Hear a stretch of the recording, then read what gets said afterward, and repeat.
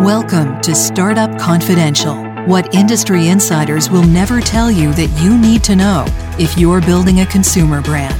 With your host, best-selling author of Ramping Your Brand, Dr. James Richardson. Let's do this. Welcome to episode 90, Private Equity, FOMO, and Insecure Founders.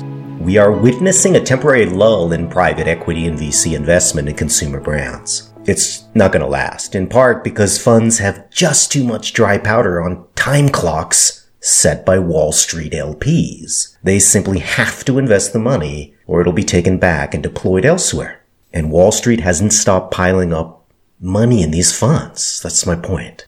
Wall Street hates undeployed cash more than your personal financial advisor, which in my case is me. So probably later this year, deal making will accelerate again in the consumer sector, I promise you. Well, I take that back. At least my PE sources tell me this is so. And so the craziness will start all over again, especially in the $50 to $100 million revenue range. That's company revenue, not cash register sales. Otherwise known as the lower middle market. The one thing I've observed in my own client base, which sells below 50 million on their books for the most part, and in the broader ecosystem, is that well-managed businesses with decent gross margins and highly efficient fan-based acceleration don't always need institutional investment at all. Dude wipes, skinny pop, sound familiar? Seed money? Sure. And angels can continue to help out here. Generally speaking, my take is that private equity actually doesn't have access to the best of the best business folks. They work either with financially stressed growth companies or ones with incompetent and insecure founders. Oops. You'd think a smart consultant would not display anything like a critical judgment toward his client base on a publicly facing podcast. Well, I guess I'm stupid then. Or just a bit too honest. The first group that I just mentioned, the financially upside down businesses, are not hard to find. Most fast-growing CPG brands are negative EBITDA unless they reach 5 to 10 million or so in sales. The private sector is wild in part because even smart folks focused on growth or on operational complexities can lose track of financials without strong governance in place. I didn't set aside enough money for my April tax bill, for example, as my own business doubled. Oops. This is a punishment for pessimists like me, I guess.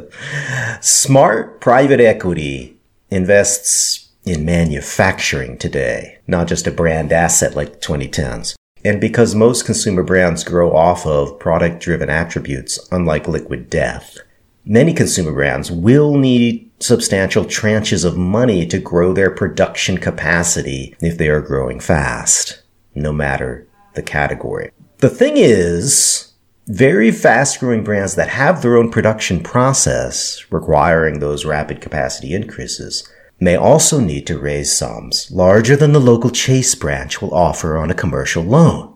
And institutional investment firms will write a very big check with less due diligence than your local Chase bank branch on any kind of loan.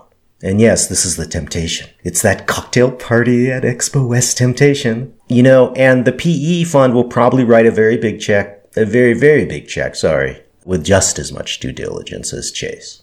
But honestly, it's very possible to plan capacity upgrades when you're vertically integrated gradually enough on a well-run business to spread your investment needs over time. And PE firms are notorious, this is so important to remember, notorious for using your, say, $8 million real need to get you to take $30 million from them, give them much more board control and stake in the business, and also essentially dump money that they need to deploy.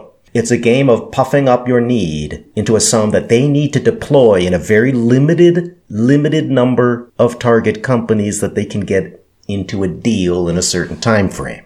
They have that stress, and they love, therefore, to raise the amount that you're raising in a perverse kind of way, and to convince you that it was the number you should have picked all along. And this is where founders without a Jedi mind get into real trouble. They take stupid terms because the money is A, finally here, or B, coming in just too good a package to be denied. And some founders also, I hate to say it, they really get into the badge status of being a portfolio company. Sorry, it's a thing. And marquee firms will hope you get into this badge status, as it makes you forget that Chase branched down the street.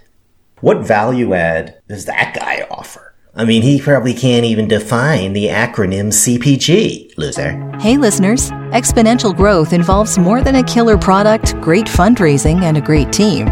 You need superb analytics to ride the ramp. Dr. Richardson's latest online course is now available, Effective Consumer Marketing for Early Stage Founders.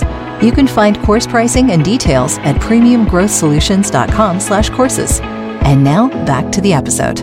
The second group of folks that private equity hooks up with are fast-growing businesses with a capital need maybe less big or, maybe less urgent than the first group who are, freaking upside down and growing.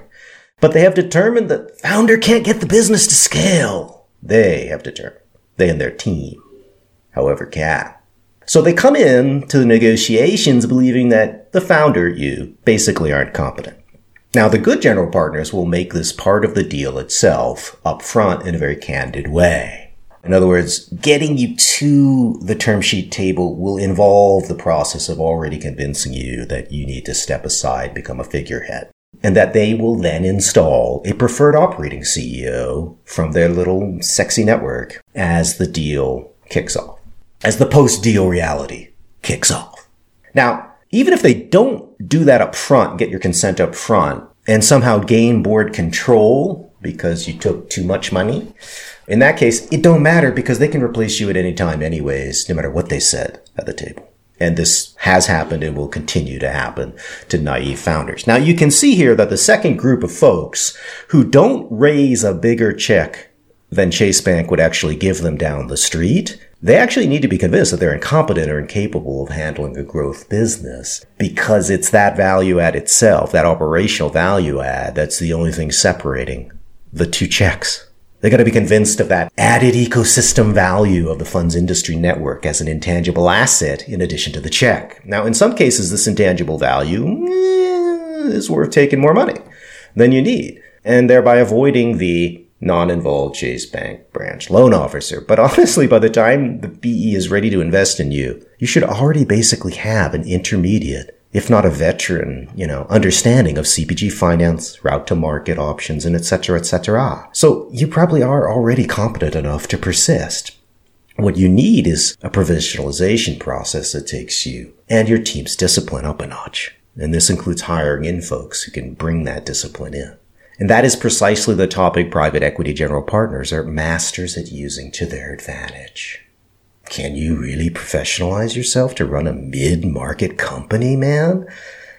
Or are you just a goofy entrepreneur, best at starting stuff and crappy at scaling it? I mean, do you really understand finance well enough? I mean, really? The potential for extreme gaslighting here by a private equity general partner knows no limits behind closed doors, folks. If you can withstand this performance, fine, you may still want to move ahead. Although honestly, if they're gaslighting you, they've already played their cards. They think you're incompetent. Do you want to get into bed with a condescending sexual partner? Probably not. Not if you're the kind of person who started and grew a business to $10 million and beyond. But here's the thing, folks, that everyone forgets. Remember the Chase Bank loan officer down the street that I mentioned? He really will not bother you at all. Ever. As long as you make your monthly payments. He doesn't want a seat on your board. He doesn't text you at all hours with random suggestions, mostly half-cocked and poorly thought through. He has very strong impulse control, actually, which is why Chase lets him sign off on commercial loans. He doesn't insist on weekly roundups and debriefs that enable passive-aggressive micromanaging you barely notice. The commercial loan officer wastes your time up front, and then he leaves you alone.